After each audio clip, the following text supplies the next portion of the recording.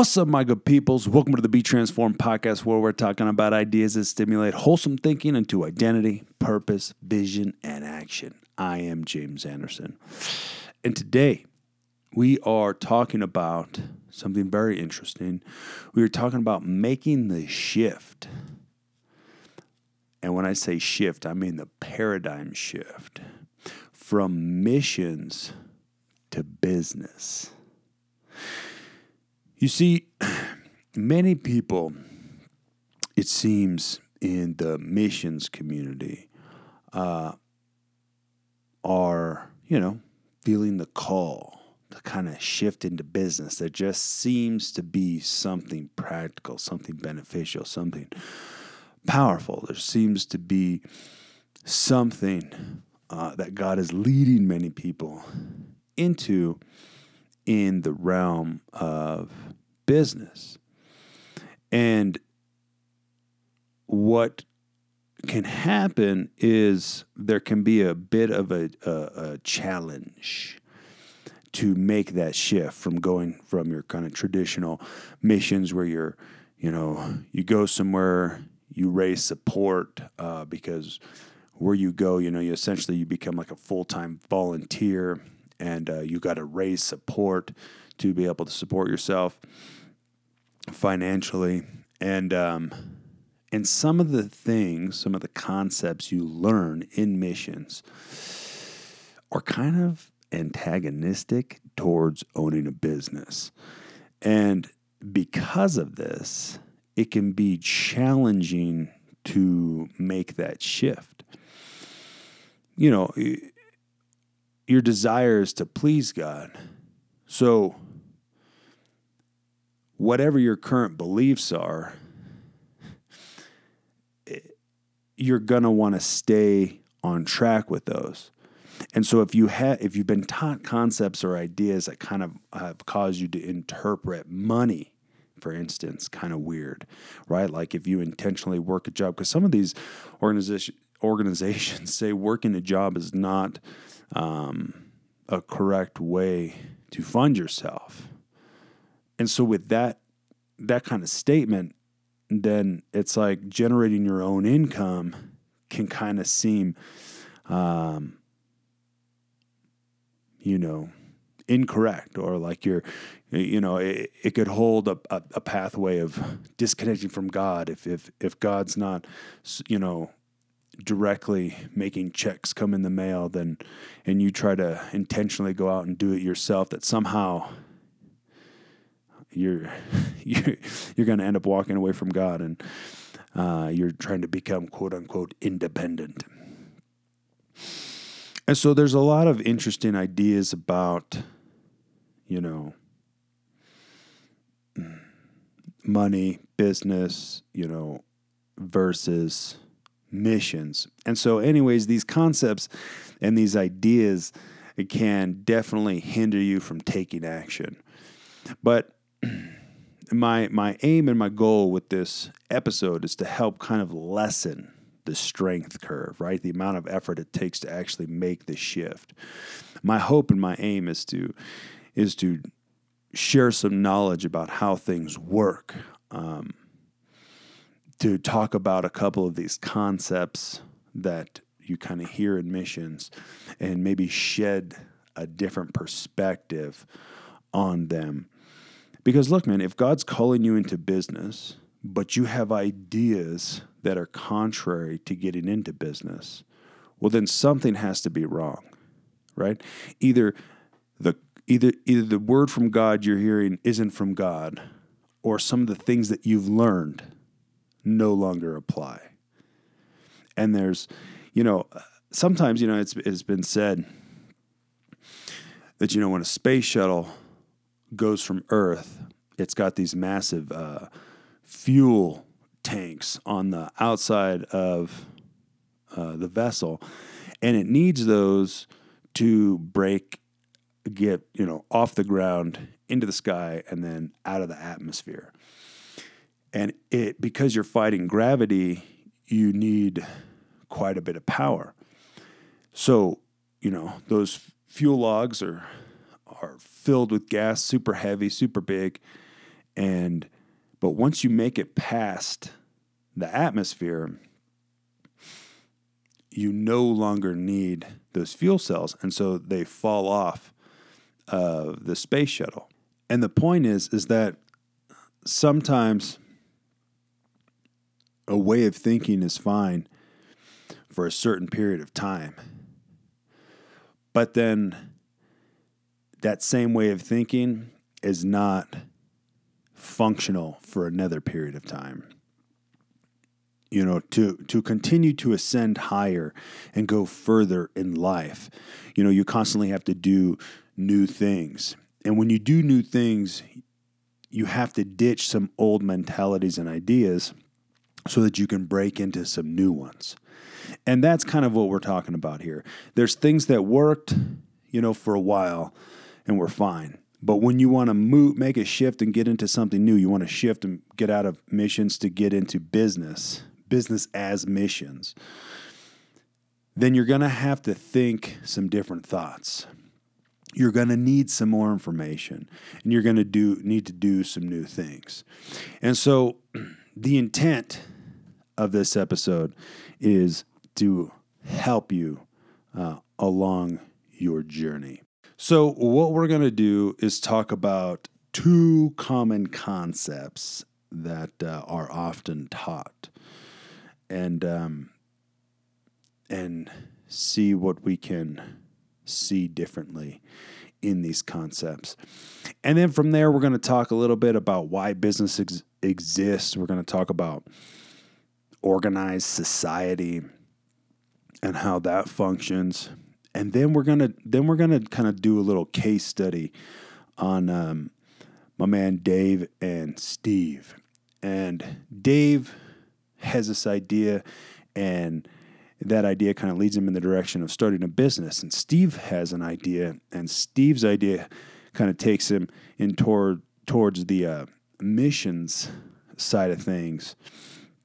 But by looking at this case study, we'll find out that both Dave and Steve are operating by the very same principles. And so through that, we'll see that whether you get into missions or business, you're operating by the same principles. So one's not like more holier than the other. So anyways, without further ado, let's get into it. So concept number one that we're often taught in missions is that there are goers and there are senders. Now this idea speaks of two separate kinds of people, right? There's the people who go, and then there's the people who fund the people who go. And what can happen is that it can seem that the people who go have a more divine call than the people who stay, because the people who stay work jobs or run businesses and have more of a quote unquote worldly point of view. But their saving grace, the stayers or the senders, their saving grace is that they can fund, quote unquote, the goers. Now, this is a very narrow-minded point of view. Now, I don't think that the person who invented this statement had the intentions of this interpretation, but it's a very common interpretation. So common is it that you see this same concept kind of in like your typical Sunday service, right? Where the pastor is often thought to be the one called by God with a special divine role. And the people are always struggling and with being worldly. And these people need to go to church to get fed and, you know, and then hopefully, you know, because they come on Sunday, then they can, you know, kind of scratch and crawl through the week and hopefully make it to the next Sunday service. And this is garbage. This idea that one person has more of a divine call than others. And let me just prove that. So in Ephesians 4:11, it says this. It says, "For he," talking about God, "himself gave some to be apostles, prophets, evangelists, pastors, and teachers, for the equipping of the saints for work of ministry, for the edifying of the body of Christ, till we all become till we come to the unity of the faith and the knowledge of the Son of God, to a perfect man. That's very interesting. To the measure of the stature of the fullness of Christ. So God gave some to be apostles, prophets, evangelists, pastors, and teachers to equip the saints for works of service.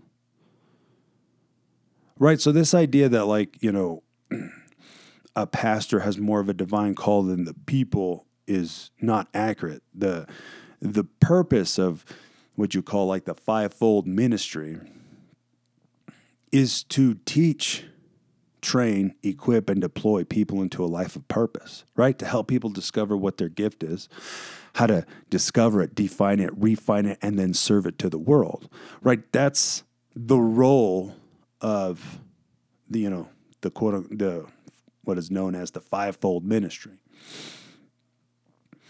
So to think that the people in church are less than is a malfunction. So you see, you were called, and we're going to get into that in a minute. Ephesians 2:10, for we are God's workmanship. That means God fashioned us, created us in Christ Jesus for good works, which God prepared beforehand that we should walk in them. So we're God's workmanship, created in Christ Jesus. That's interesting. Christ Jesus is the resurrected, born again, full power, restoration, redemption, reconciliation. Like you were born from that, out of that. If you've been born again, you've been born from the resurrected Christ Jesus. For good works, right? Everybody's got a mission, a call, a gift, something that Miles said it like this. It says, the fact that you exist is proof that you hold something that this generation needs. And that, my good people, is a fact. So we are his workmanship, created in Christ Jesus for good works, which God prepared beforehand that we should walk in them.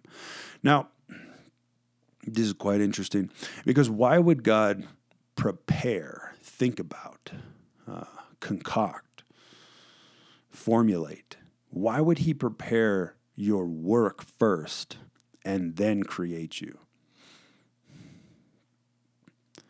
Because he first had to decide what you would become and the kind of work you would get into before he created you, so that he could give you, put inside of you everything you needed to be able to accomplish whatever you were being called to do.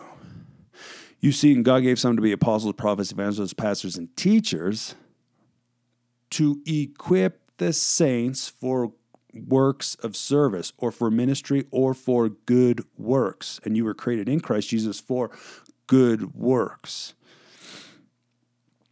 Because remember, we're the light of the world. So it's like what you should be learning, what should be being taught is things that you can actually use in everyday life, all day, every day. Not for a Sunday. I mean, I'm on a Monday. Ephesians 3:8. All right, this one was a little deep, but stick with me. So this is Paul talking. He says, to me who am less than the least of all the saints, this grace was given, that I should preach among the Gentiles the unsearchable riches of Christ, and to make all see what is the fellowship of this mystery, which from the beginning of the ages has been hidden in God, who created all things through Christ Jesus, to the intent that now, right? So there was a mystery that was hidden, it was kept in God, but it's now revealed. And here's the intent, right? Here's what Paul's preaching, this unsearchable riches of Christ. This is what he's sharing with the Gentiles. To the intent that now the manifold wisdom of God might be made known by the church to the principalities and powers in the heavenly places, according to the eternal purpose which he accomplished in Christ Jesus our Lord. All right, so God's eternal purpose eternal, which means like forever, from the beginning and onwards. Eternal, always has been. The intent is that now the time was ripe, right? When Jesus came and was resurrected. The intent that was now, that the manifold wisdom of God might be made known by the church to the principalities and powers in the heavenly places. The church is not a Sunday service. It is not it's not a meeting. It's a people. It's the people. The people who've been born again, made alive, reconnected to God. That's the church. And the intent is that those people, you and me, would manifest the manifold wisdom of God to the principalities and powers, right? So this still, again, right, this applies to anybody who's been made alive. So to think that one person has more of a divine call than the other is to have heard it and interpreted it inaccurately. The intent is that you would make known the manifold wisdom, the multifaceted, the multicolored wisdom of God, right, through your life. That means what you do proves that you're from God. I'm talking about like the way your house looks, the thoughts you think, the decisions you make, your perspective, how you handle situations, how you train and grow your kids, what you do with your time, the things you build and create, how you study. All these things should demonstrate to the principalities and powers that you've been made alive in God. Everything you do should manifest the wisdom of God. That's what you have been called to. All right, Romans 8:29. For whom he foreknew, talking about God. There's a lot of this foreknown kind of stuff, isn't there? For those he foreknew, For those he foreknew, he also predestined to be conformed to the image of his Son, that he might be the firstborn among many brethren. Moreover, those he predestined, he also called. And those he called, he also justified. And those he justified, he glorified. All right. So let's break into this. So it says, those God foreknew, right? Thought about beforehand, right? Remember, what was that? Ephesians 4. No, Ephesians 2:10, right? We're God's workmanship created in Christ Jesus for good works, which God prepared beforehand. All right, so those he foreknew, he also predestined. Predestines means set your destination ahead of time. To be. Those he foreknew, he predestined, right? Gave you the ability to become. To be conformed to the image of his Son, that he might be the firstborn among many brothers and sisters. So the firstborn, we're talking about Jesus. The many brothers and sisters is everybody who became alive post Jesus' resurrection. So those he foreknew, talking about you and me, he also predestined to be conformed, right? To be made alike, to walk like, just like. To be conformed to the image of the Son, the resurrected Son, that he might be the firstborn, right, of many, among many brothers and sisters. He was the first, and many are to follow. Moreover, this is fascinating, because this actually is like you have to have these things to be able to be this thing. If we are called to be conformed to the image of the Son, then you have to have these things. This is so fascinating. And so many people try to reject these things because of this false understanding and misconception of what they call humility. Like, oh, I'm no good, but God is great. But it's like, look, that's not what this says. This says God is so great that he made you great because you were meant to be just like Jesus. And Jesus was the exact representation of the Father. So we have to reshape the way we think so that our thoughts, our ideals, and our beliefs actually line up with what the Bible actually says. So it says like this, moreover, come on, somebody, he who he predestined, he also called. And those he called, he also justified. And those he justified, he also glorified. Why? Because when Jesus rose from the dead, my good peoples, he was glorified. And he justified you and me. And you've been called for a purpose. Why? Because everything God does, he does it on purpose. And when God created the world, he did it on purpose. And when God looked at the world, he thought, you know what this world needs? Man, it freaking needs you. So let us ditch these ideas that one person has more of a call than another, because that is garbage. What you need is a correct view of who you are, who you're called to be, and what you're called to get into. And my God, peoples, we need to get rid of these boxes that we live in, these boxes that we think in, and expand our thinking into what the kingdom of heaven actually looks like and functions like, so that we can actually walk in it on purpose. Because we are made to manifest the kingdom of heaven on earth, right? To influence this world to start to function like the kingdom of heaven. And if we are meant to do that, and if we are going to do that, and many people have been doing that and doing wonderful works, and if we are to continue in that, then, dude, you have to participate in the facets that make up society. You have to go into these realms and freaking dominate. You have to do it, and you have to do it well. Otherwise, nobody will care. Like you were called for greatness. So let's keep moving in that direction. All right, so that was the first concept, right? This idea that there's goers and senders. Look, if you're freaking alive in God, you have been called and sent. So stick that in your morning coffee. All right, this other concept we're going to talk about has to do with money. And this concept is dependency on God. Buckle up, buttercup. All right. So dependency on God. If you're in missions, right, this is a very common concept that is talked about. And so this one typically has to do with money. Specifically, that God is the one who is supposed to provide for you.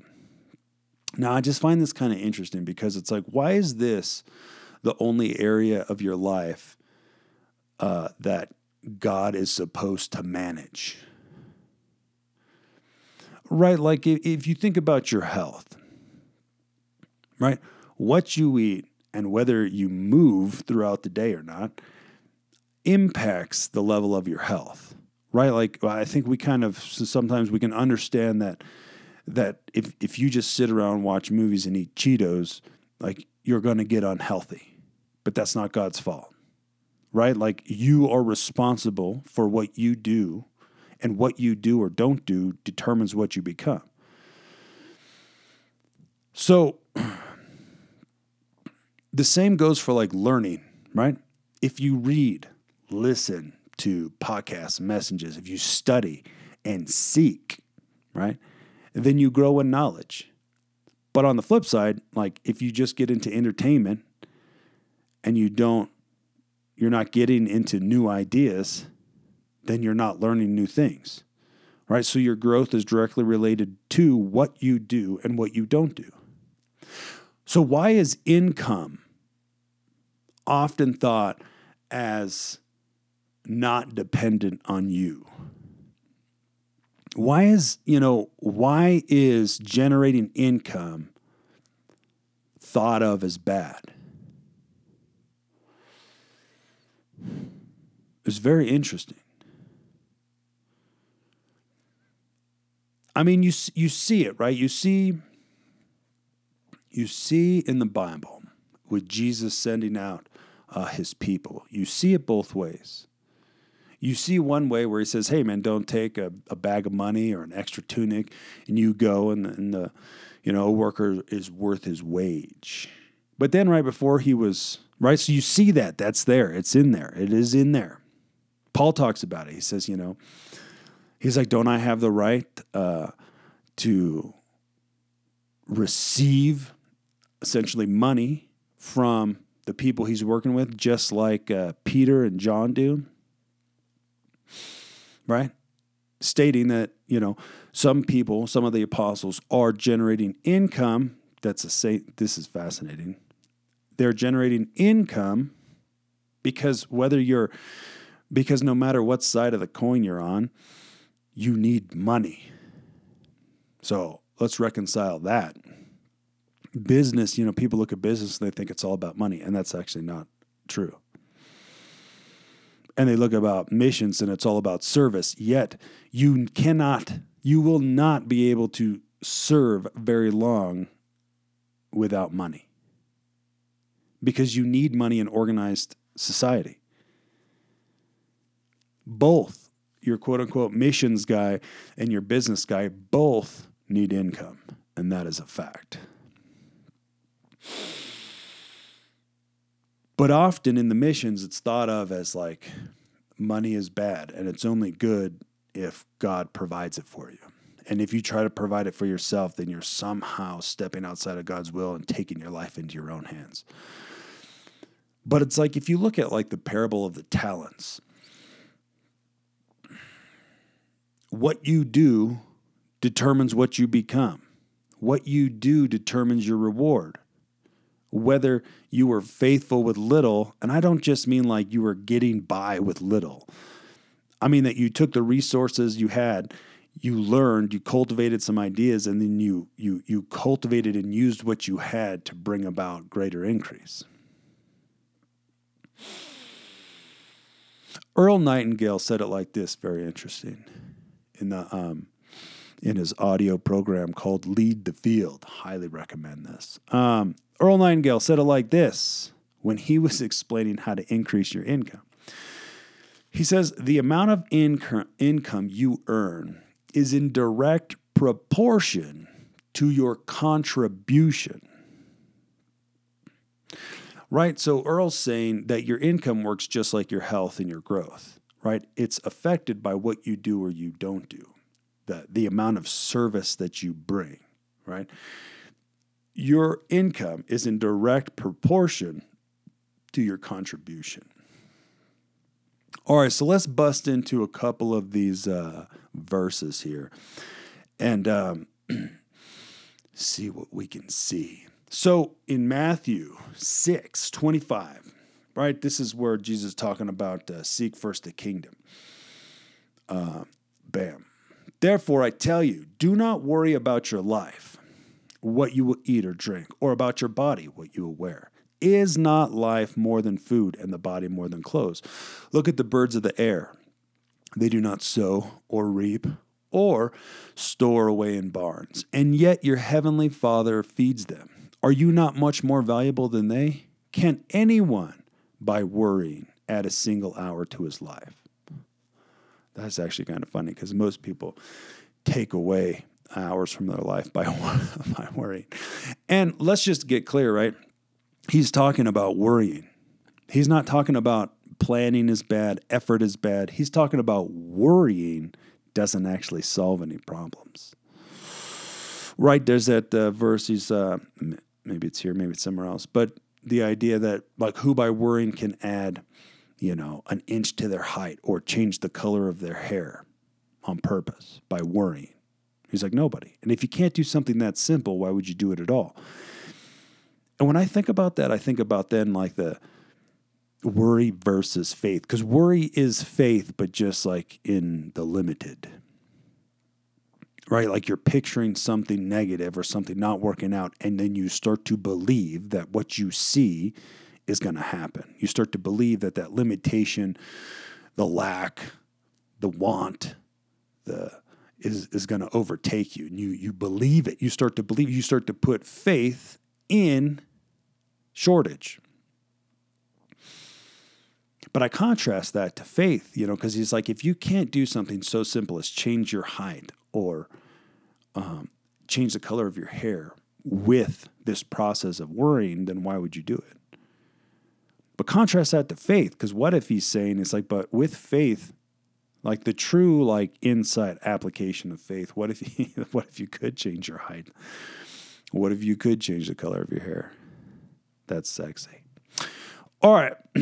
What he said? All right, so we're talking about the birds, right? He said, look at the birds. Check this out. whenever God gives like a real life example, it would behoove you to like actually consider that example, because that inside that example is insight into something he's trying to explain. Look at the birds of the air. They do not sow or reap or store away in barns, and yet your heavenly Father feeds them. How much more valuable are you than they? All right. So he said, look at the birds. So let's consider the birds. All right. Birds. Birds of a feather. All right. Have you ever, right? Because it says birds don't sow or reap or store away in barns, but your heavenly Father feeds them. All right. Have you ever actually seen, right? Like an angel bring a bird a worm? Have you ever just seen a bird just sit in the nest, an adult bird sit in the nest and just wait for somebody to bring them a worm? No. You see, because I think we look at this passage and we think, all right, well, I just got to do my thing and God's going to provide for me. But I think if we take a better look at this, we might see this from a different angle, because a bird doesn't just sit there and wait and hope and pray that God is going to bring them breakfast. No, God gave them the ability. He gave them the tools and the instinct. Birds, he gave instinct to. You and me, he gave the Holy Spirit. So he put inside of the birds everything they would need to be able to do everything they were created to do, right? Right?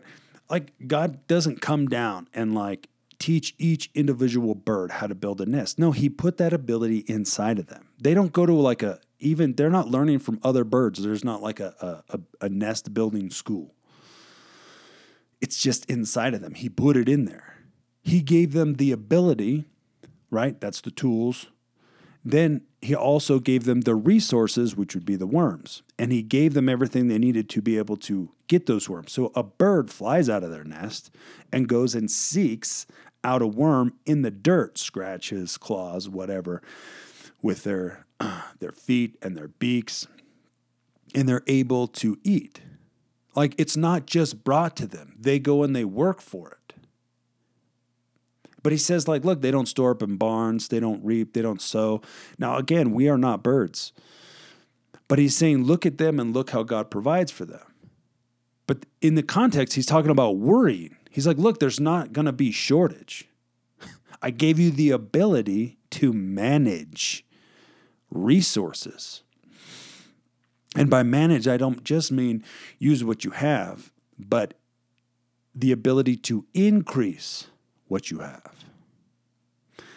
So a bird has the ability because God put it in there, and they have the resources in the earth to be able to feed themselves. Right? Flight. There's no flight school.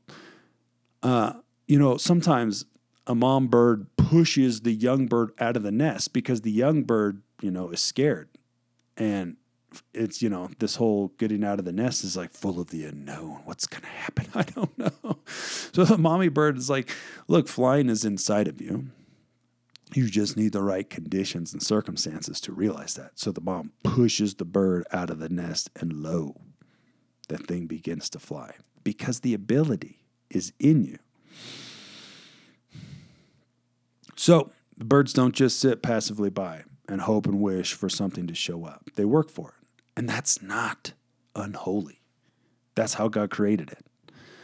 All right, let's look at manna, because manna was an interesting concept in the Old Testament when Israel was wandering around in the desert. So there was a period of time, around 40 years to be exact, maybe plus a few, where God provided manna for the people, right? They would wake up in the morning 6 days a week, and the dew would kind of create this wafer cracker thing, and that would be what they would eat. And And it's called manna, and manna means what is it? And so during this time, this 40 years, they were like wandering in the desert. So, without any kind of, without any indicator of when things would change, God would just he was there in the pillar of the cloud by day and the fire by night. Well, when the cloud would rest, that's then where they would camp. They'd set up camp. But when the cloud raised, they would get up and they would leave and move to a new place. But God would not instruct the people like, hey, in 10 days, we're going to get up and go. It would just he would get up and then everybody would get up. And so you didn't have the ability to plant crops and grow stuff.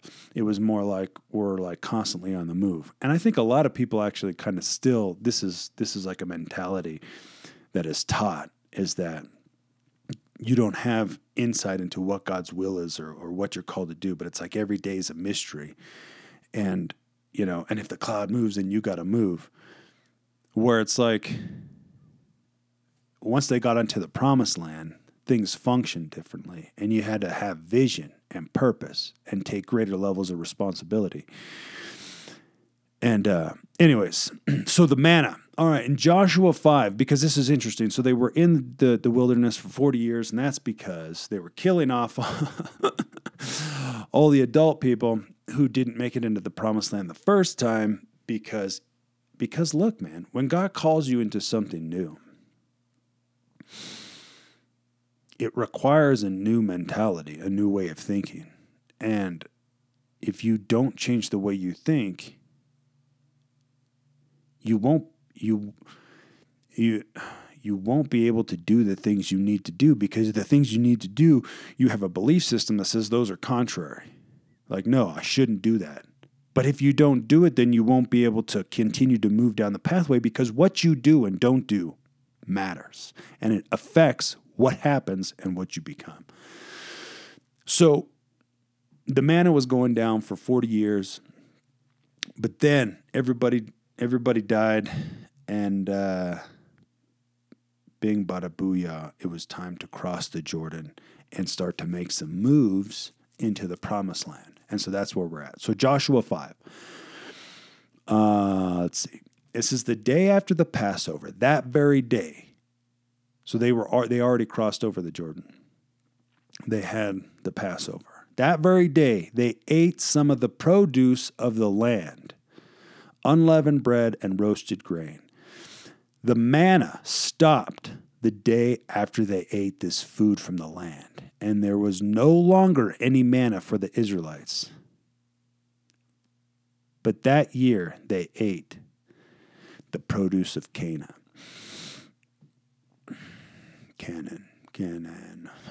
So you could look at this, right? So it says, the day after the Passover, they ate some produce of the grain, and then the very next day, the manna stopped. You could look at this from a religious point of view and think, oh, see, look, they took things into their own hands, and now God stopped providing for them.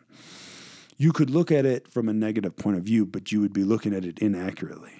You see, this was a shift. This was a change. This was kind of coming out of needed to be provided for, kind of the slave mentality, because Israel had been in Egypt for,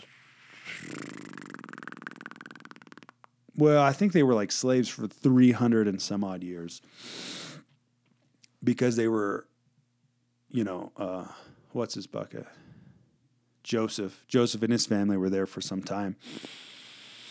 And eventually then they all became slaves. And so you had generation after generation after generation who was born into slavery and only knew slavery. Well, that's the type of mindset where somebody else is giving you the vision. Somebody else is telling you what to do. Somebody else is telling you when to work. Somebody else is telling you when you can go home. Somebody else is providing your food. Somebody else is leading your life. Well, the promised land required self-governing. What you did mattered. Personal responsibility, vision, purpose. Like, you had to come up with these things. If you didn't plant, then you didn't reap. What you did mattered, right? So what happened was, this was a shift. This was a graduation. This was a change of times and seasons, where they went from every day needing God to provide manna for them to then now they had to learn how to provide for themselves. And that's what happened, right? They ate of the fruit of the land and they graduated. The times had changed.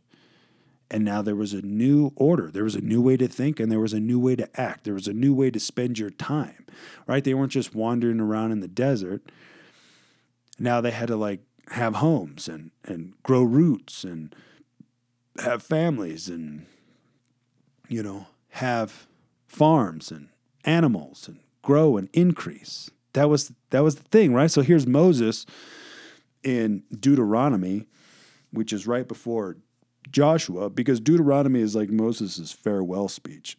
And over and over and over, Moses is like, look, you're going to go into the promised land. It's going to be amazing. It's going to be full of abundance, but holy freaking cow, do not forget God. This is like over and over. This is what he's saying.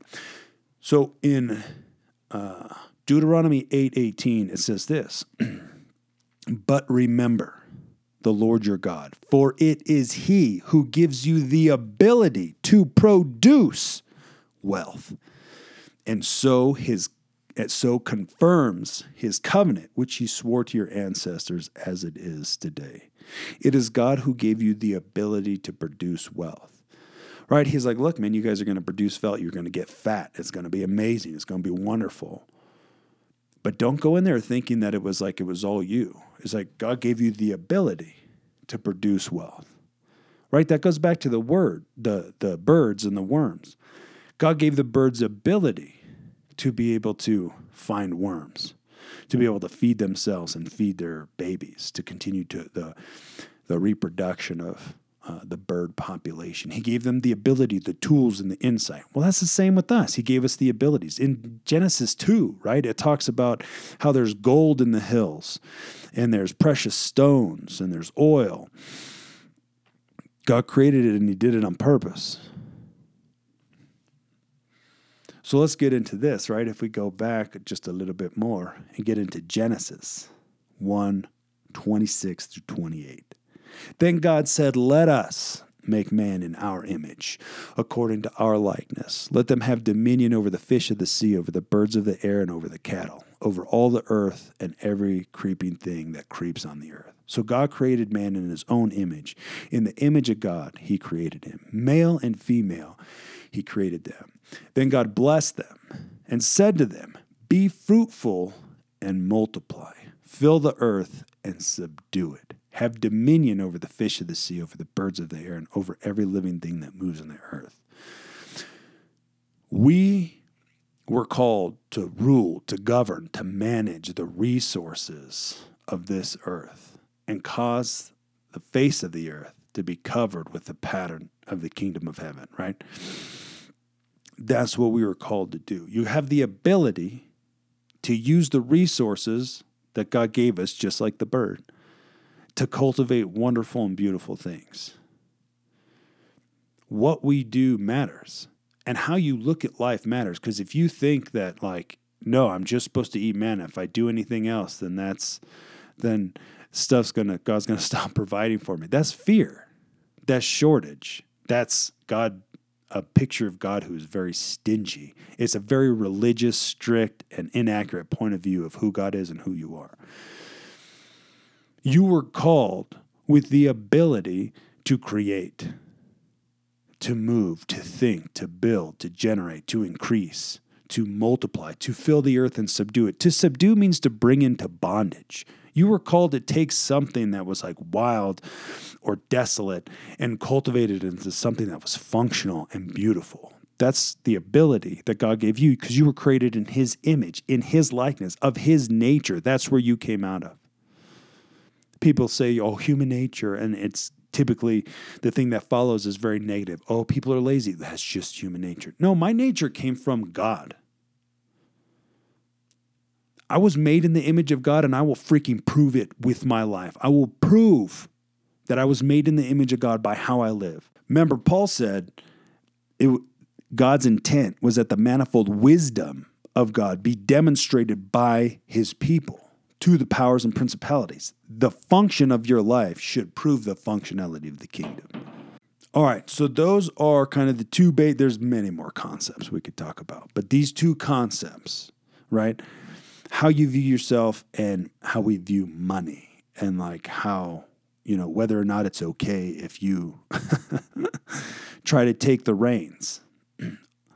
It's so funny, right? Because people talk about priorities, right? They're like, okay, we got to have these priorities of life. Okay, first it's God, then it's family, then it's church, then it's work, then it's whatever. And what I think is interesting is like we separate God from all those things. We say, well, God is first. Well, look, man, God is in everything I do because God is in me. So everything I think, every action I take, every move I make, every direction I go, it is woven together in God. You cannot separate me and God. You can't do it because the fibers of my being are woven together with His. Everything I do then comes and functions out of that reality.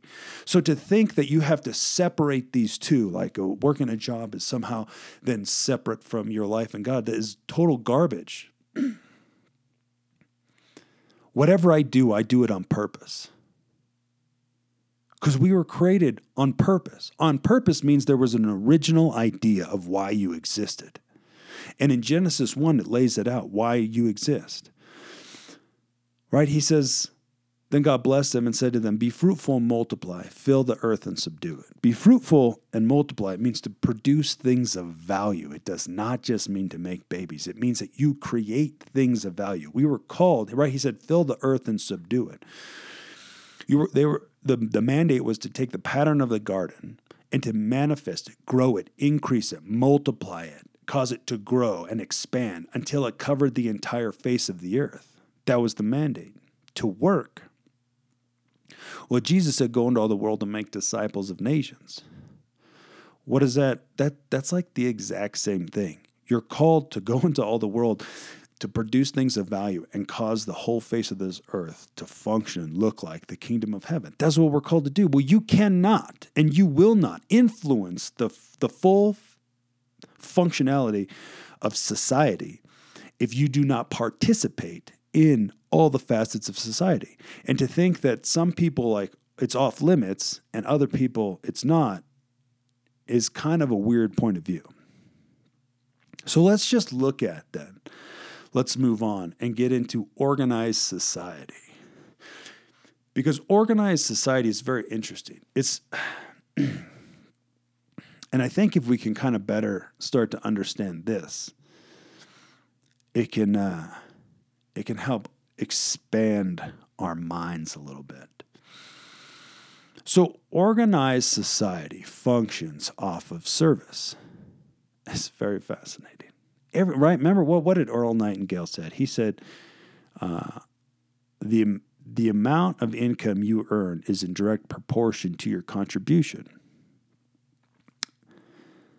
Meaning like the value of your service, how much value it brings, impacts the amount of income you have.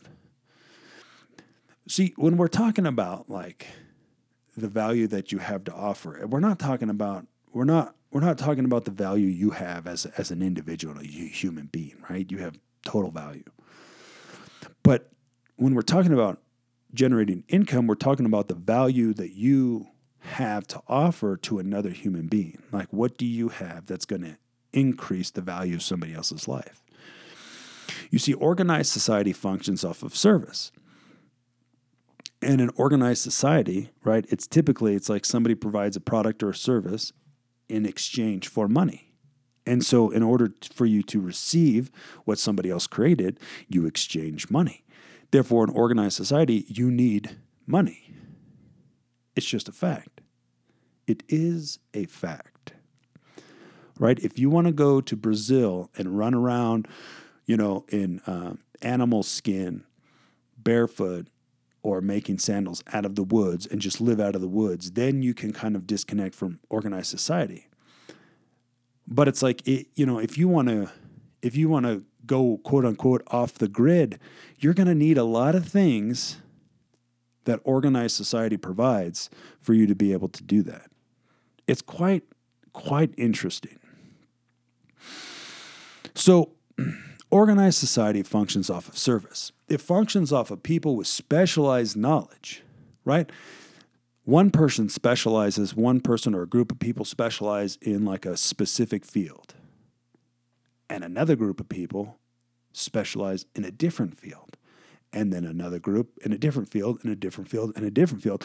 And what happens is then you have all these different resources that somebody else cultivated, created, the ideas they had that they cultivated into real life products that served other people. And because everybody is participating, right? This is that organized part. Because everybody's participating, one person is serving another person and another person serving that person. And so therefore, we're all working together to have the things that we have.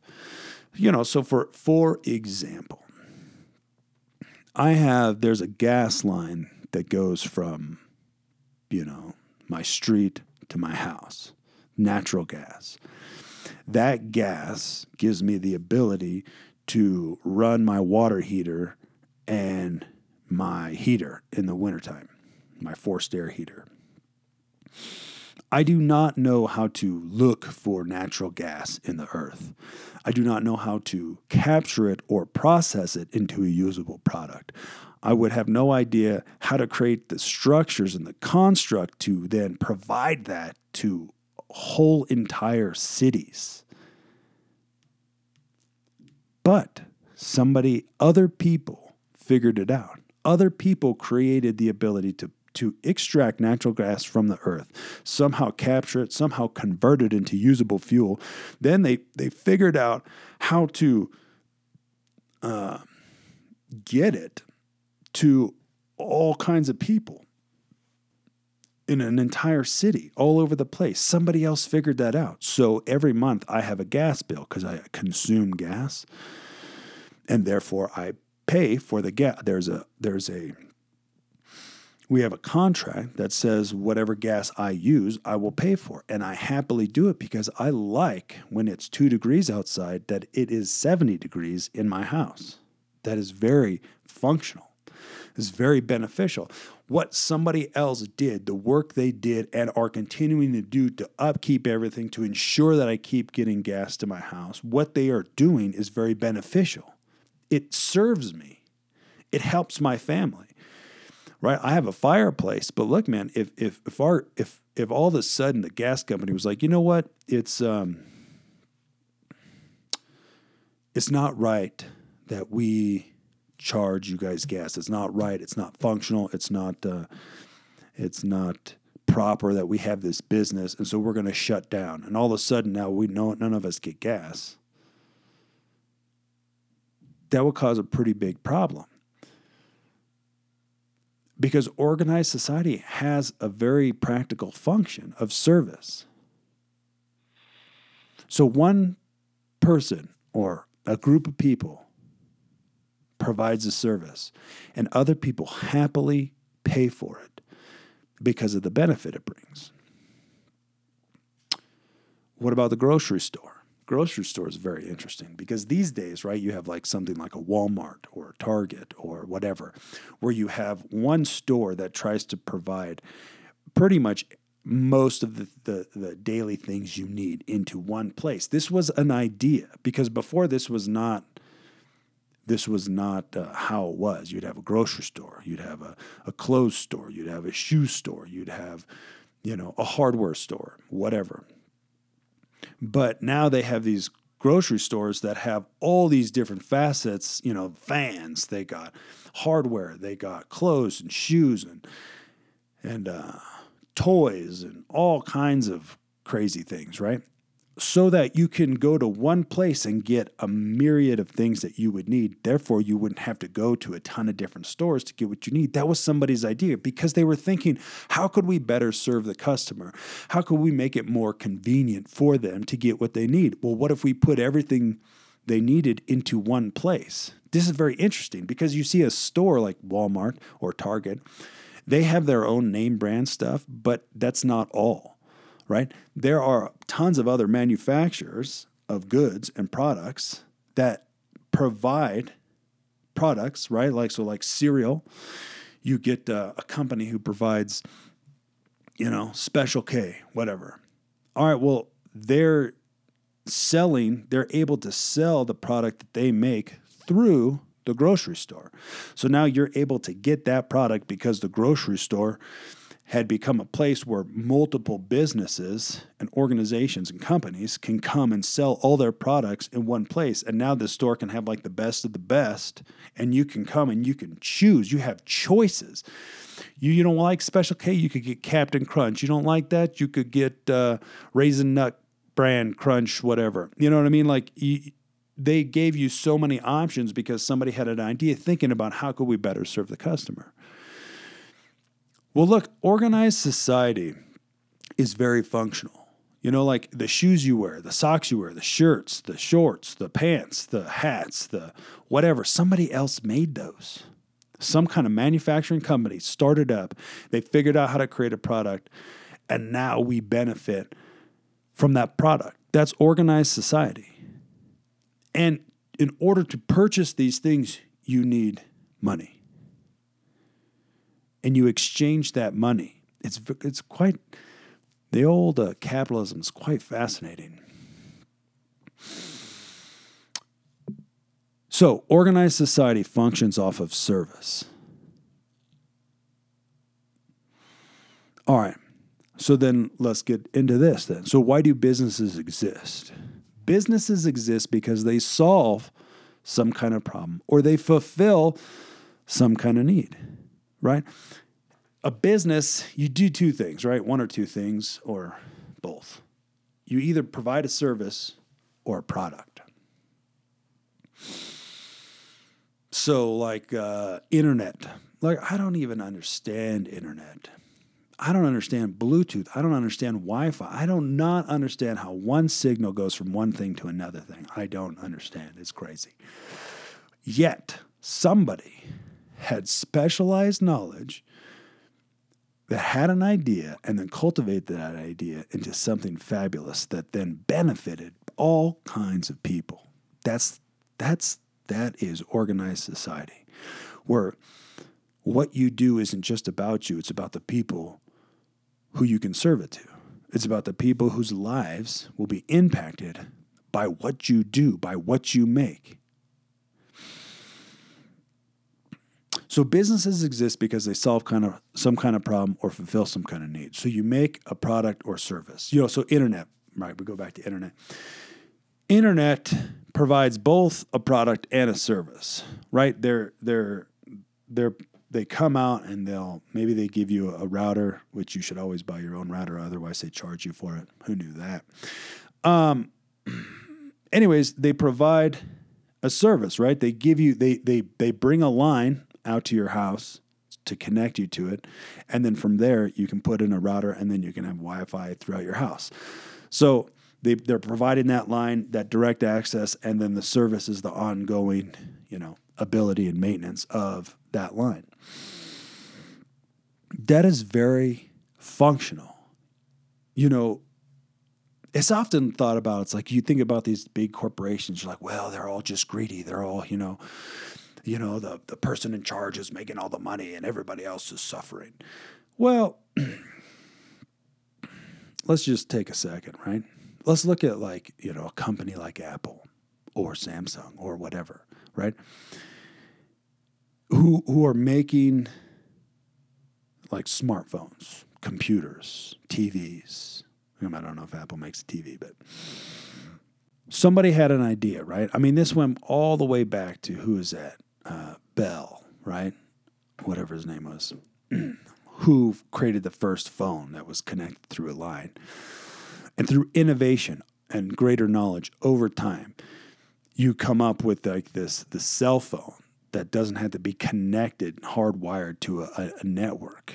It's now all just through invisible frequencies through the air. It's fascinating. I mean, how many people would say hey man, I cannot do what I'm doing without my phone?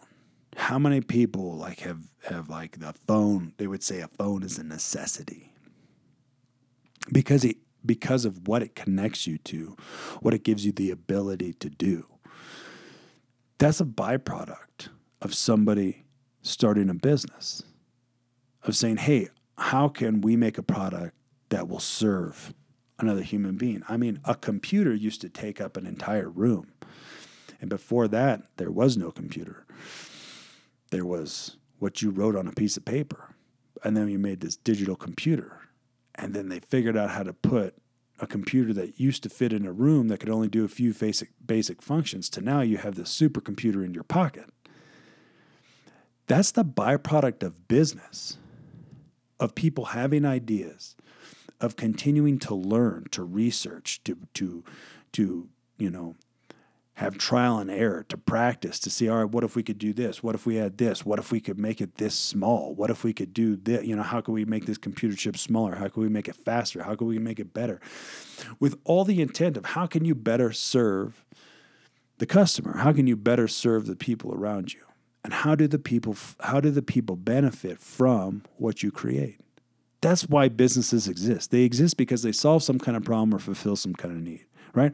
I had a handyman business. People would happily call me, and they would call me over and over again to fix various problems they had. Right? I became quite good at painting and drywall repair.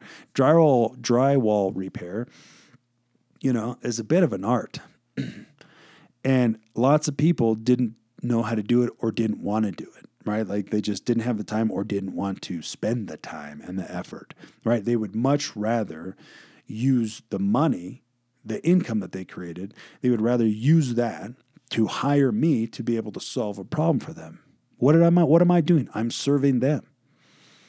And what am I getting in return? Income, which allows me to get somebody else's product or service that then serves me. Like this is organized society and this is business. But let's talk about the current of society. And when I mean current, I mean like the flow, like a river has a current. And if you hop in that river, it will take you somewhere specific. And so, the current of society kind of has, a specific kind of direction. And the current is that one thing leads you to another thing, right? So elementary school, you get into preschool, and preschool kind of prepares you for kindergarten, and kindergarten prepares you for first grade, second grade, right? So elementary school, the idea is that you're continuing to progress and each year is building off the next. Well, elementary school prepares you for junior high, and junior high prepares you for high school, and high school prepares you for college, and college prepares you to get a job. Well, it's very interesting because, we all learn math, right? Like we all learn addition, subtraction, division, right? And some of us remember how to do it better than other people. But there's some things that we all learn, but then there's a lot of things that we do not learn and that are not common. Now, like it's not across the board. If we all talked about addition, it's the majority of people have been through addition and know how to do addition. So it's interesting, right? Because what is common is common. It's normal. It's like, okay, yeah, no, we all know how to do that and we can all do that. But it's like, what happens when you're not taught something? If you don't learn how something works, then you don't know how it works. Well, that's kind of like, if everything kind of prepares you to get into college and college is preparing you to get a job, right? They're like, you got to have this degree to be able to get a job. Well, why are we going down the current with the perspective that you need to get a job? Why aren't we going down the current being like, this is how jobs are created? Because the current of society is more job oriented, we think in terms of jobs. Right? Resumes. I need a job. Right? And because there's not, it's not necessarily like across the board common to get into why businesses exist, how organized society functions, the benefits of it. how businesses are created and why they're created. How are jobs created, right? We're taught to get jobs, but we're not taught how they're created. And what happens is this lack of knowledge creates some weird perspectives. It creates room to have incorrect perspectives just because we lack knowledge. And so people are like, look, man, we deserve higher pay and we deserve better jobs and more jobs. But it's funny. It's like, why are people feeling entitled to pay, to the amount of pay they get and the types of jobs that are available? I think it's interesting because you see, a job is an opportunity that somebody else created. So we want to get out of this idea that like, hey, I just need a job, and think, well, how are jobs created? Because look, you don't have to create your own business, but you do need to think like this, because if you think like this, this is where you can add more value. Remember, what did Earl Nightingale say? He said, the amount of income you earn is in direct proportion to your contribution. So if you can understand how jobs are created, how are businesses started, why do businesses exist, then you can start thinking, well, how can I bring more value? What actually brings, what could I do that the company would be like, dang, like you just increased our value. You increased our bottom line. You made the culture better. You're doing what does the company need? Not just what are they asking you to do, what does the company need to grow and expand? And when you start thinking like that, then you start thinking in ways of how to add more value. This is when your income begins to grow, because you're thinking what brings more value to the company. Now you're not just thinking, what are my tasks? How fast can I do them and get out of here? You're thinking, what can I do that'll actually bring value? See, when we all start to think like that, now we're starting to think kingdom. Usually because everybody was given a gift. That gift is a solution to a problem, and it's the fulfillment of a need. And a business is merely a vehicle to realize your purpose. It's not the only vehicle, but it is a vehicle. And businesses have provided service, beneficial service, to all kinds of peoples for a really long time. And it's not going away. So let's look at how jobs are created. Jobs are created by someone or a group of people who created a solution to a problem. They got sold on what they had to offer other people. They figured out how to create demand for that product or that service. This demand created the ability and the necessity to grow the business. And thereby, if they had to grow their business, it created opportunities for other people to come and add value in exchange for value. So somebody first had to have an idea, right? They had to, what if I could create this product, and what if this product actually solved a problem? So first you got to have the idea. Then you create the product or the service, right? Well, then you got to create, because look, man, just because you have a business does not mean that people are going to purchase from you. If they don't know you exist or what you have to offer, or if what you have to offer isn't what people actually want or need, then it's not going to work. People do not just purchase from a business because it's a business. They're like, oh, you have an LLC? Oh, well, let me give you some extra money I have. Like, that's not how it works. People purchase things they actually want. People purchase things that they actually need. People purposely and intentionally purchase what they want or need. So first, you got to have an idea, right? Somebody has an idea to create some kind of product, some kind of service. Then they have to create the demand. They have to break above the noise of the marketplace and get some people's attention. It says, hey, I got this product. You have this problem. I know you have this problem. I know this problem exists, and there are people out here with it. Now, we need to create enough awareness that this product exists and show people that this product can actually solve your problem. And then when people actually discover it, they're like, hot dang, that's actually what I've been looking for. I didn't even know I needed that, but I do need that. Like that would actually solve this problem. I just didn't know it existed until I saw it existed. But that takes a considerable amount of work and effort. So people are like, well, hey, we want better jobs. We want more pay, but they don't actually understand the amount of effort it takes to create something that has demand. So when the demand increases, so the business increases. And if you need more products, you need more service, you need more techs, right? These are jobs being created because now you need more people. And now you're going to train these people to do this job. And now people are going to have a job to work. And not only that, but they're going to have a place to add value, a place to use your gift, a way to serve other people, a way to contribute to society, right? If you're purchasing things, that makes you a consumer. But if you're making things or serving other people, what's that make you? A prosumer?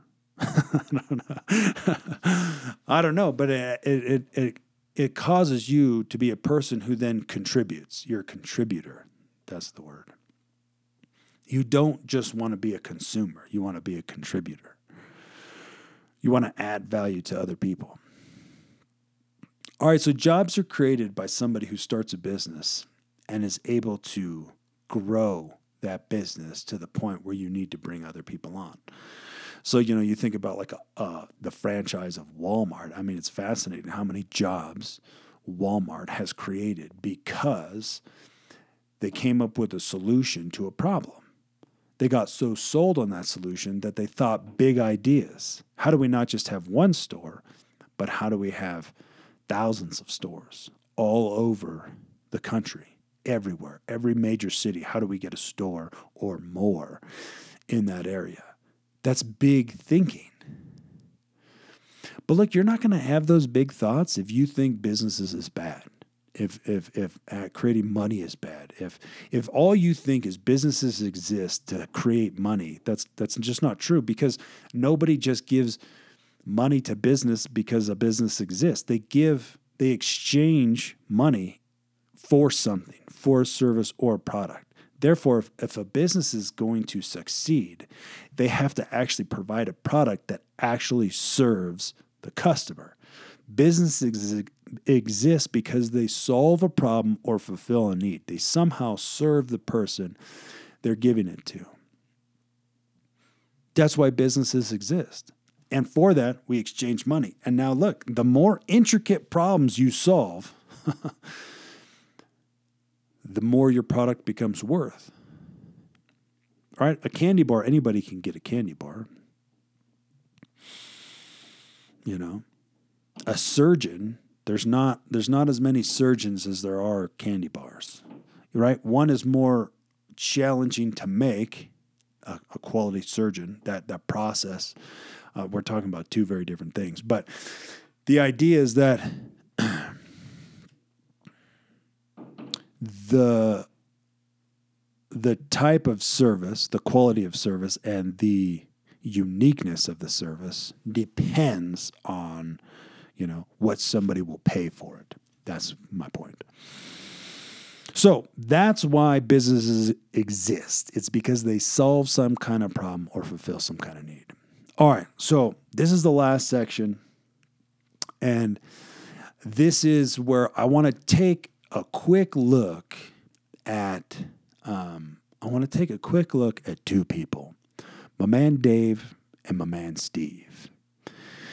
Dave is going to go in the direction of creating a business, and Steve is going to go in the direction of getting into missions. And what we are going to find is that both Dave and both Steve are operating on the very same principles. You see, missions is a type of vehicle. Business is a type of vehicle. Education is a type of vehicle. Media is a type of vehicle. Science is a type of vehicle. And to think that one vehicle is better than the other is to not think correctly. And to think one is more holy than the other is not correctly. Because people will look at businesses and they'll see all the negative things. Oh, these people are just trying to rip you off. Oh, businesses are all just about money. And that obviously we just proved that cannot be true, because people will not continue to purchase a product that sucks. It just won't happen. You could get away with it for a little while, but then it'll be found out and nobody will buy. Because you cannot have a business that doesn't actually serve the customer. It's just not real. But you could look at all the negatives and you think, well, yeah, but what about this? And what about greed? And what about that? Well, to think that only happens in these other social constructs and not to think it happens in missions or religion is to be ignorant. Because there are massive negative things that go down in missions and in religion, in what is called Christianity specifically. So to think that all those negative things don't happen in these places is to be void of knowledge. So let's just create an even playing field, that whatever direction, like, you're seeing your gift, you have the freedom and the ability, and I say the obligation to move in that direction. But remember, one of the biggest things that's going to slow you down is your belief system, the ideals that you hold. If you hold ideas that are contrary to what you need to do in business or in education or in government or any facet of society, if you hold ideas that are contrary to the effort, I'm not talking about being people with no morals. That would be stupid. I'm talking about bringing the kingdom and being a person of value and moral standing in any area of society. But if you think being in that area is somehow against God, then it's going to hinder you from moving in that direction. But here's the thing: you have to reconcile in your mind. And this is the battle of the mind. But this is where you need to be transformed by the renewing of your mind, where you become totally different by changing the way you think. Either God is calling you in that direction, or He's not. If God's calling you in that direction, but you feel like, hey, I'm going to be walking away from God if I walk in that direction, then that's not either God calling you, or some of the things that you learned are not actually accurate. And you have to decide which way is right. And I would say it's generally the way you think is the thing that needs to be changed, right? If you know that God is leading you in the direction, but then you have these thoughts of fear, doubt, worry, insecurity, identity crisis. Well, this is going to be wrong. I'm going to walk away from God. How could God be calling you into something that's going to cause you to walk away from Him? Doesn't that sound stupid? But it's very easy to get into that trap. And what's more is that if you don't know that's what's happening, it's like you become double-minded, because you have this desire to move, but then you've got this mentality that says stay. And that whole process is not very fun. But what it can do is create this massive dissatisfaction. And it's pretty much the process, this process of growing into mass dissatisfaction, which is where it's like you constantly see what you can become, what you could do, what you could create, what you know. There's moments where you just know this is what God has for you. But then you spend a lot of time marinating in the fact that you shouldn't, or it's scary, or I just don't know what's going to happen. And you're afraid to act. And if you continue this battle, because you're like, I refuse to let go of this idea, this purpose, this mission, this call on God, but you're constantly struggling with these old ideas. If you refuse to let go, then here's the process that you will embark on: is you will create such this can be quite a process, quite a period of time, but you will create, hopefully, you will create such dissatisfaction for the status quo, because you will see what is possible, that you can no longer stay where you are. So you will have this mental and emotional wrestling match, and it will suck, and it will go on and on and on and on until the day you're like, freaking forget this. come what may, I am going to give it a shot. I am moving in this direction. And you will commit to something that creates change. You will either move out of where you are to move into something else. You will quit what you're doing to, get a job or go to school or go to a seminar or get out of one group to go into a new group who's going in the direction or can help you go in the direction that you want to go. You will have this battle until the day you say, enough is enough. I'm taking action on this idea. And that will then embark you. You will then embark on a new chapter of life.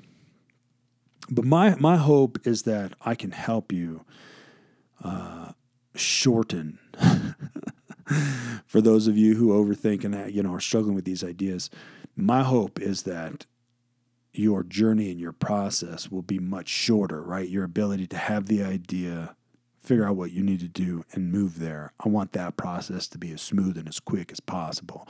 I don't want you to get hung up on these ideas and sit and marinate and struggle for a long time before you finally create enough dissatisfaction to take action. My hope is that we can lower that strength curve and get you jamming now. So let's look at this real quick and then we'll wrap it up. So bam, we got Dave. Dave's creating a business, and Steve's getting into missions. So let's just kind of just get into the beginnings of their journeys. All right. So as in anything, right? Everything begins with an idea. Right? Your desire to get into business starts out with an idea to move into a new direction. If you want to do anything new, it starts out with an idea, a picture of a possibility of what could be. So my man Dave, right? My man Dave, he's going through life and through some experiences, some ups and downs, and just some observations and some self-reflection. He sees this problem. He had this problem, and maybe he overcame this problem. And he sees that other people also have this problem. And he's like, you know what? What if? What if? What if is a question of possibility and potential. What if is how wonderful things are created. Things that seemed absolutely insane, like somebody wanting to create an aircraft or somebody taking somebody to the moon. That idea is insane, yet somebody decided to make it happen when it had never happened before. Many ideas seemed impossible until somebody who got so sold on the idea made it possible.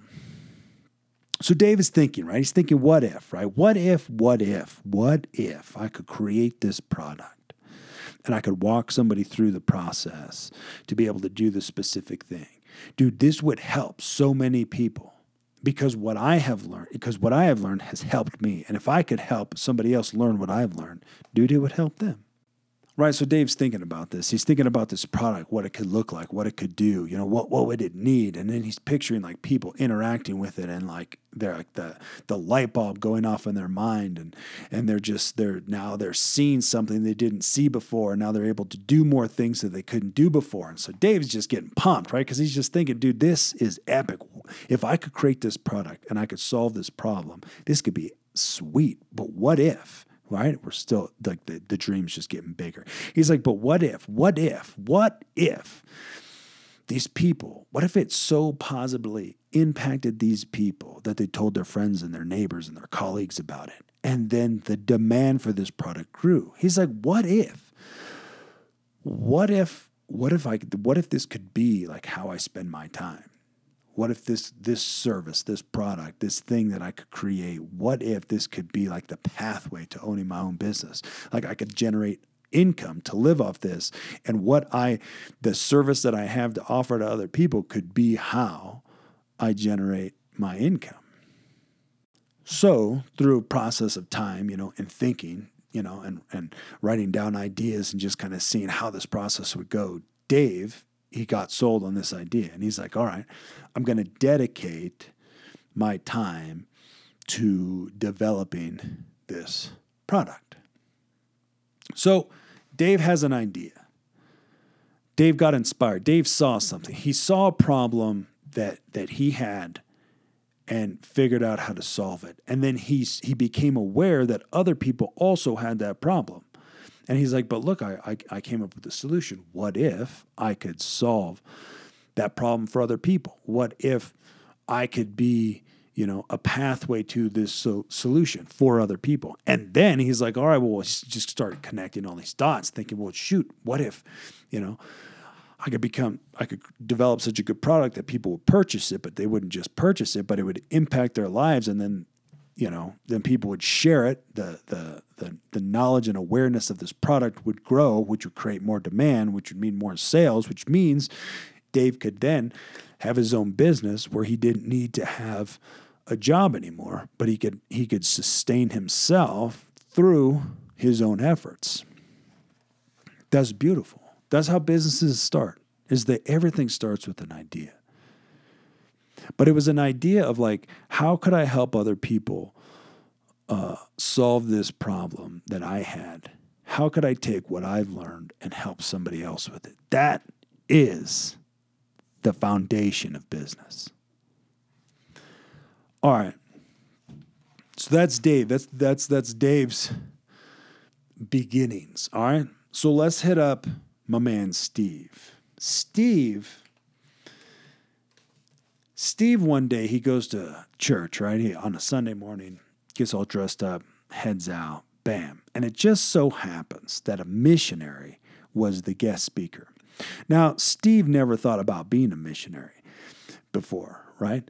Because whatever, it wasn't like a prominent example in his environment.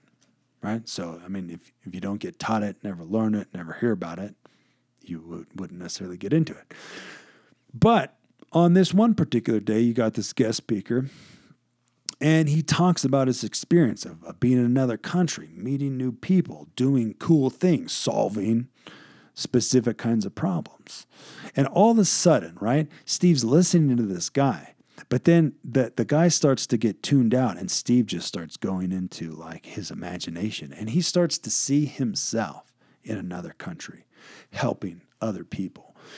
He starts to picture himself being a solution to a specific kind of problem. Well, Steve starts to get pumped up, right? Because he all of a sudden, right, this idea, he hears this guy, which gives him fuel for new imaginings that he didn't have access to until he had the idea. And so now he's picturing himself doing these crazy things.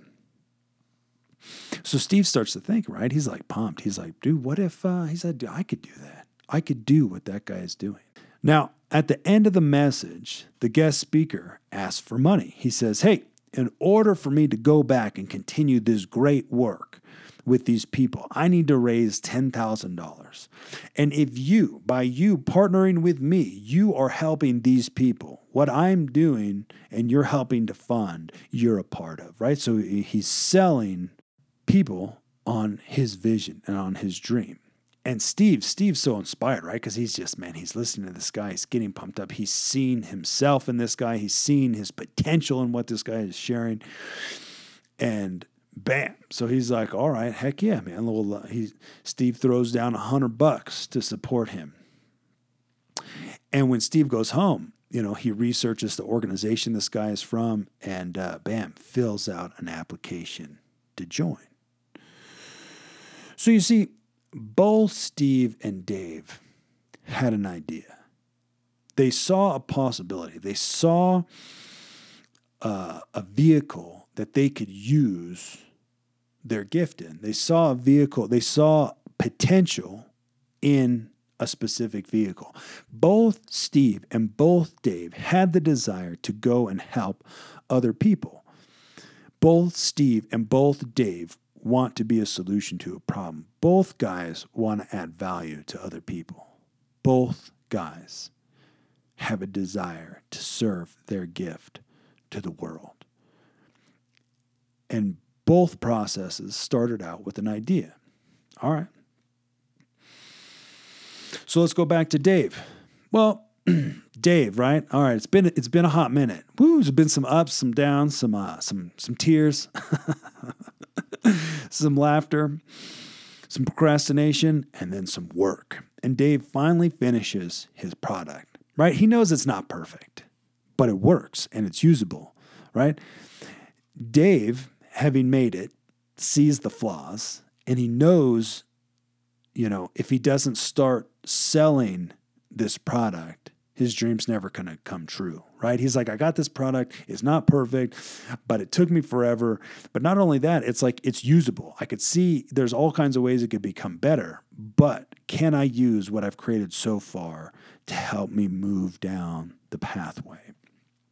And that is a very necessary step, right? He's like, if I could just get a couple people to buy it, I know it will help them. And then he's like, I can ask for feedback and I can I can take their feedback and make any necessary adjustments as I continue to move down. So Dave's like, all right, well, how am I going to get this product to people? Now, this is a very important question.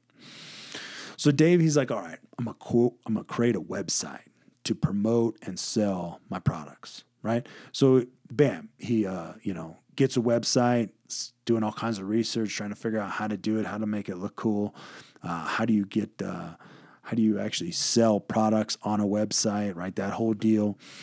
And he's working on it. And, over some time, he finishes and he's pumped, right? He's like, all right, this is it. I'm going to get some sales. So bam, his website goes live and he's sitting there just waiting for the sales to come in, right? He's sitting at his computer, 5 minutes goes by, hits the refresh button. Nothing happens. 20 minutes goes by. Nothing happens. 1 hour, refresh button. No sale. 1 day, 1 week, no sale. Oh my gosh.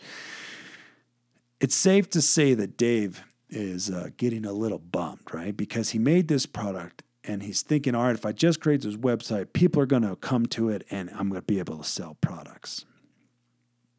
But it's not working out quite as easy as he had thought. So Dave,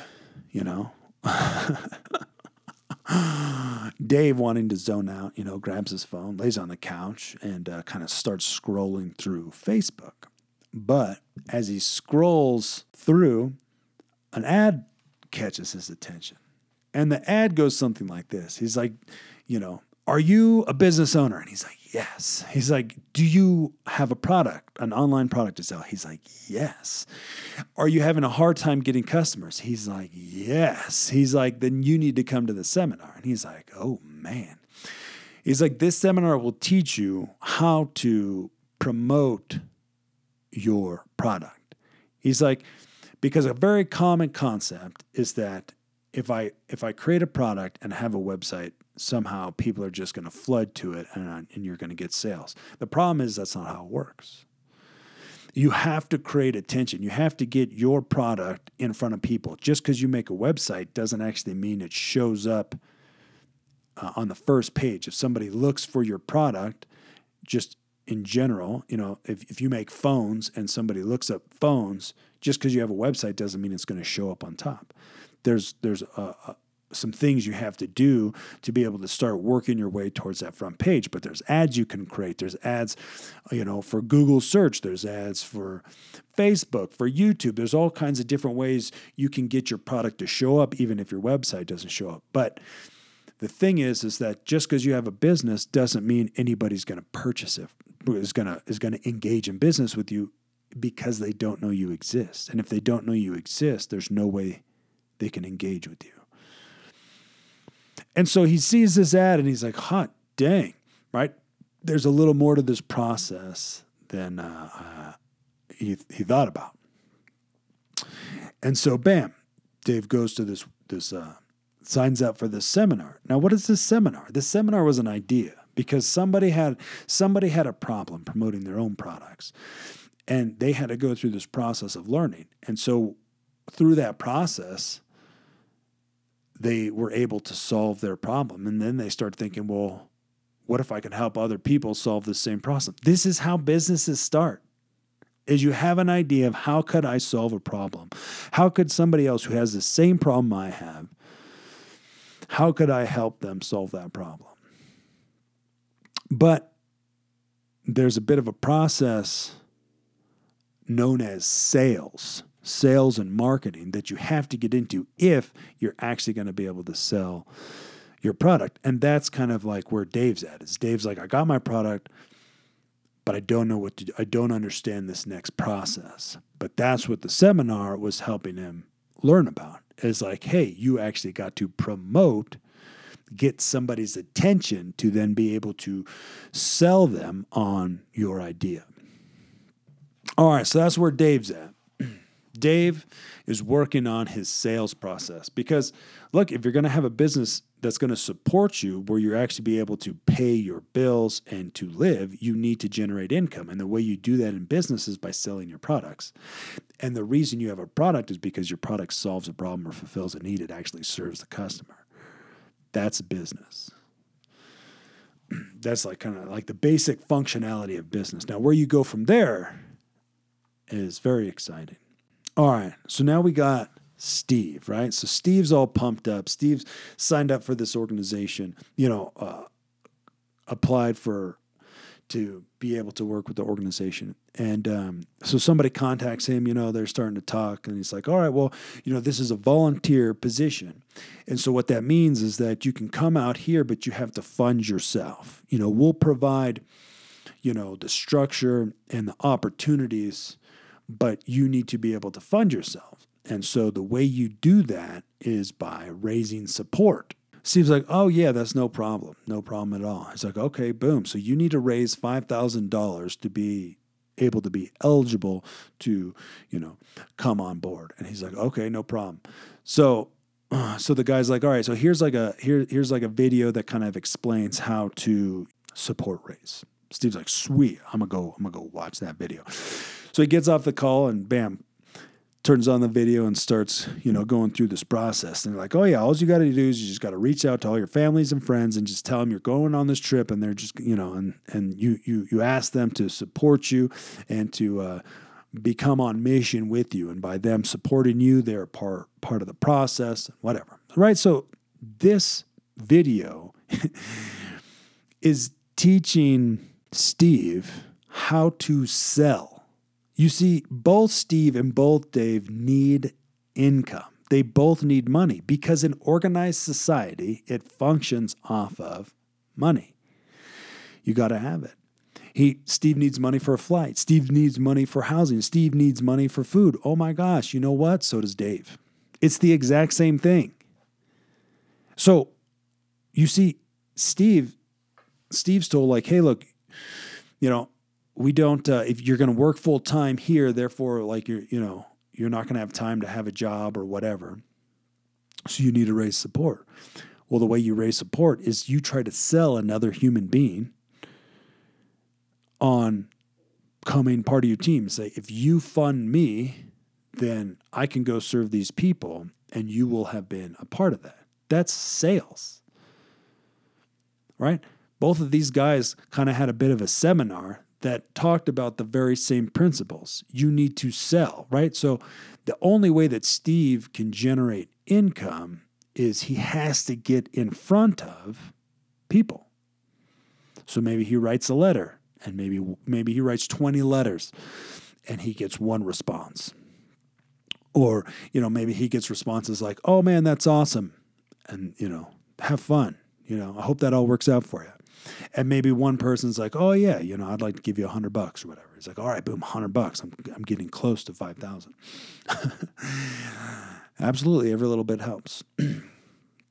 So, he does kind of like your friends and your families. And, but man, he's got like $300, but he needs 5,000.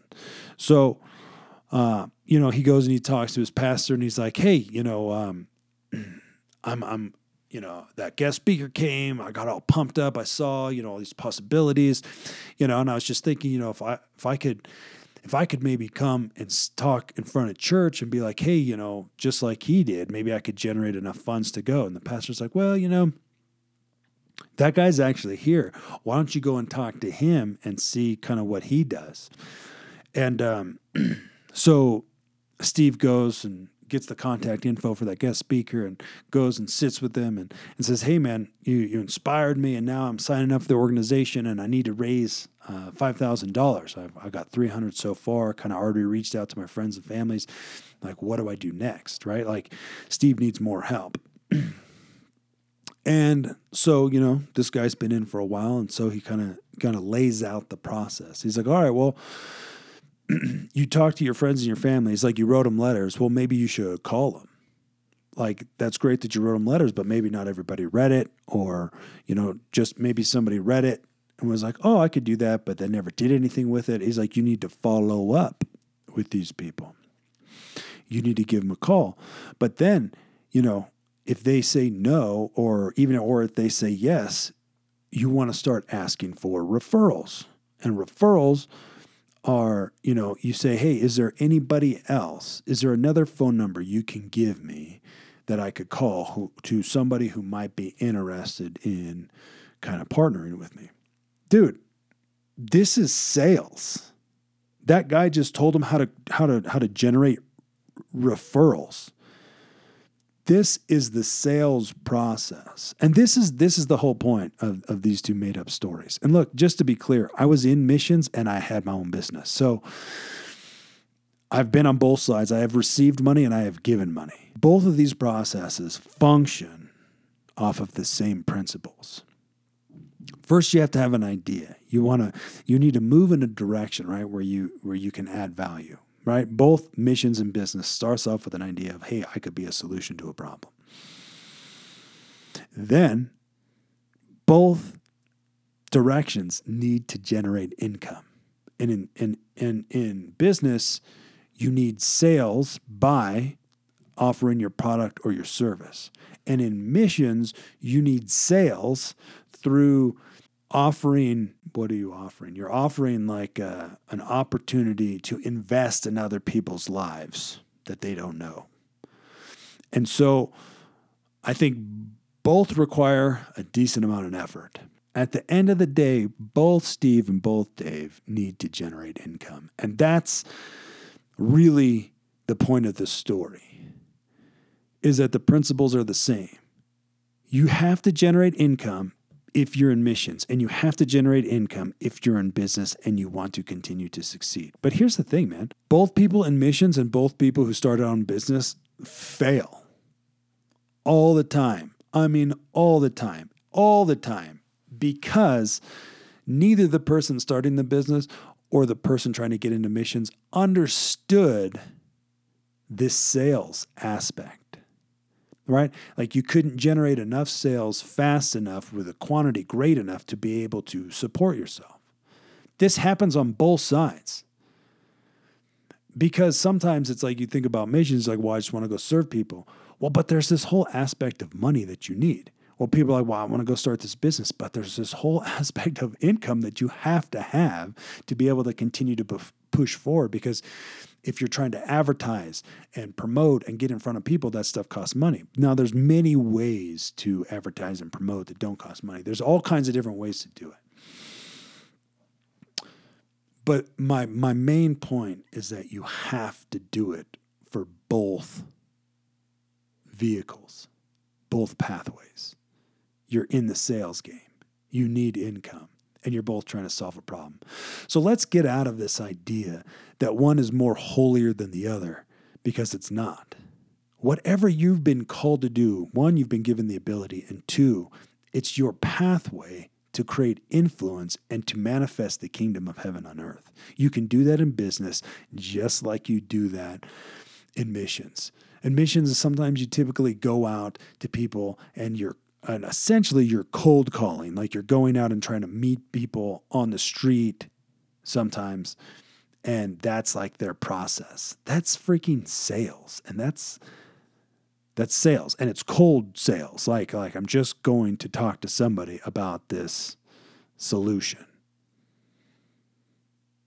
Well, it's the same process, and that's the point. So Just like you could go to a total random stranger and talk about Jesus, so you could hire somebody and teach people to function in how the kingdom of heaven functions and works and operates. You can bring people in and you can get into long-term training or short-term training, and you can help people become more valuable, how to understand who they are and who God really is, how to create a business, how to support themselves, how to operate it first on, specific principles and concepts. And you can be so good at what you do, and you can solve such a legitimate problem so well, better than anybody else, that you create so much influence that governments come to you and say, hey, we need your help.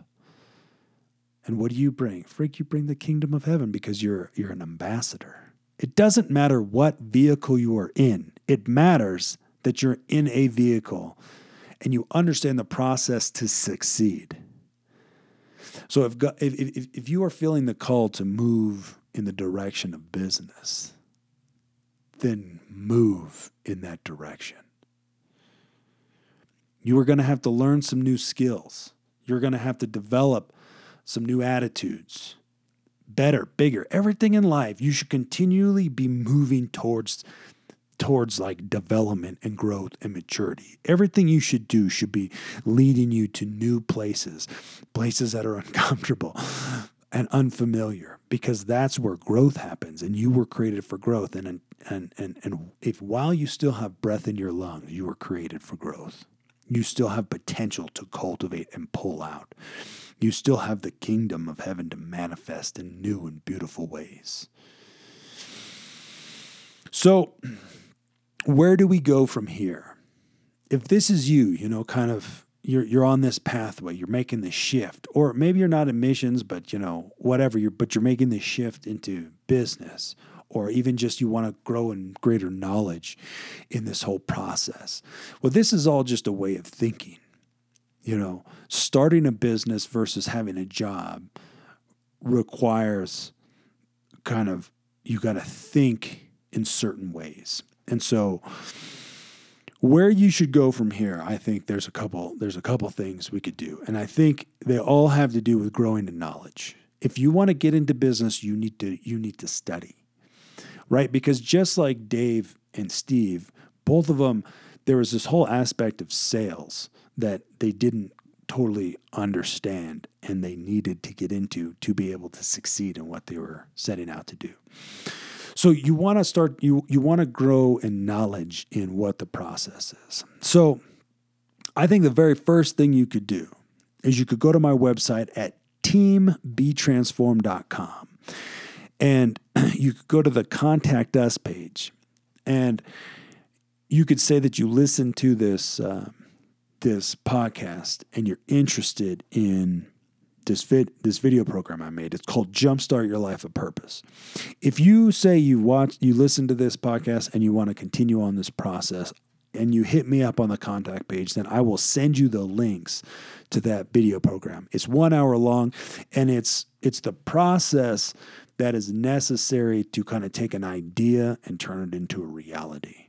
So it's just like we were talking about, Dave and Steve had an idea and then they moved on it. Well, what is the process that is necessary in order for you to go down that pathway? And that program would be a great start.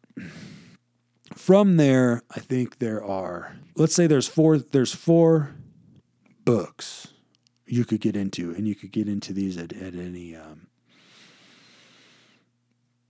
in any order.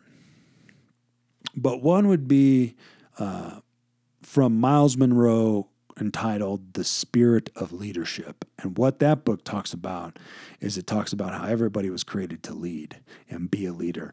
And it's kind of getting into the concepts of how God created us, what he created us to get into, and how, and why he called us all to be leaders.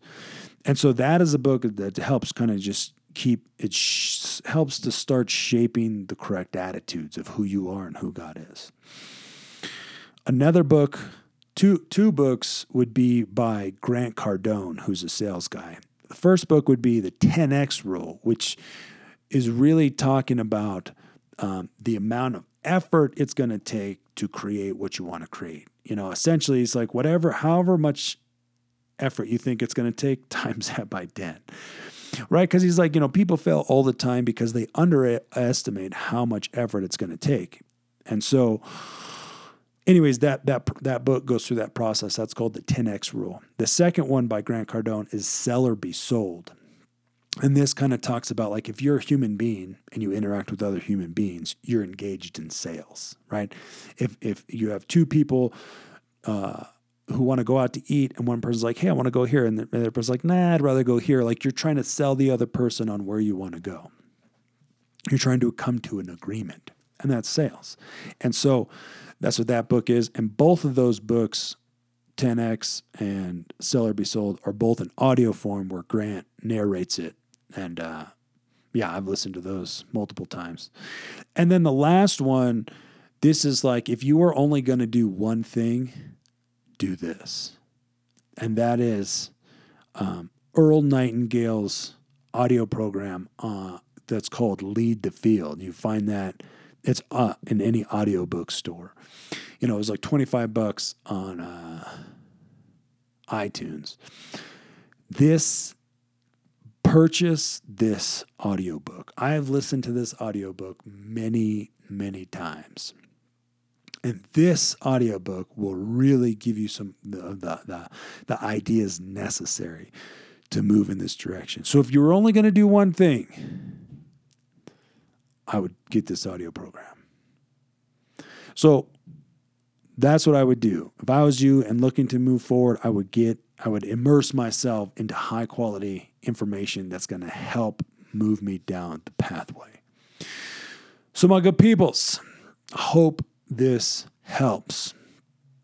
Until next time, peace.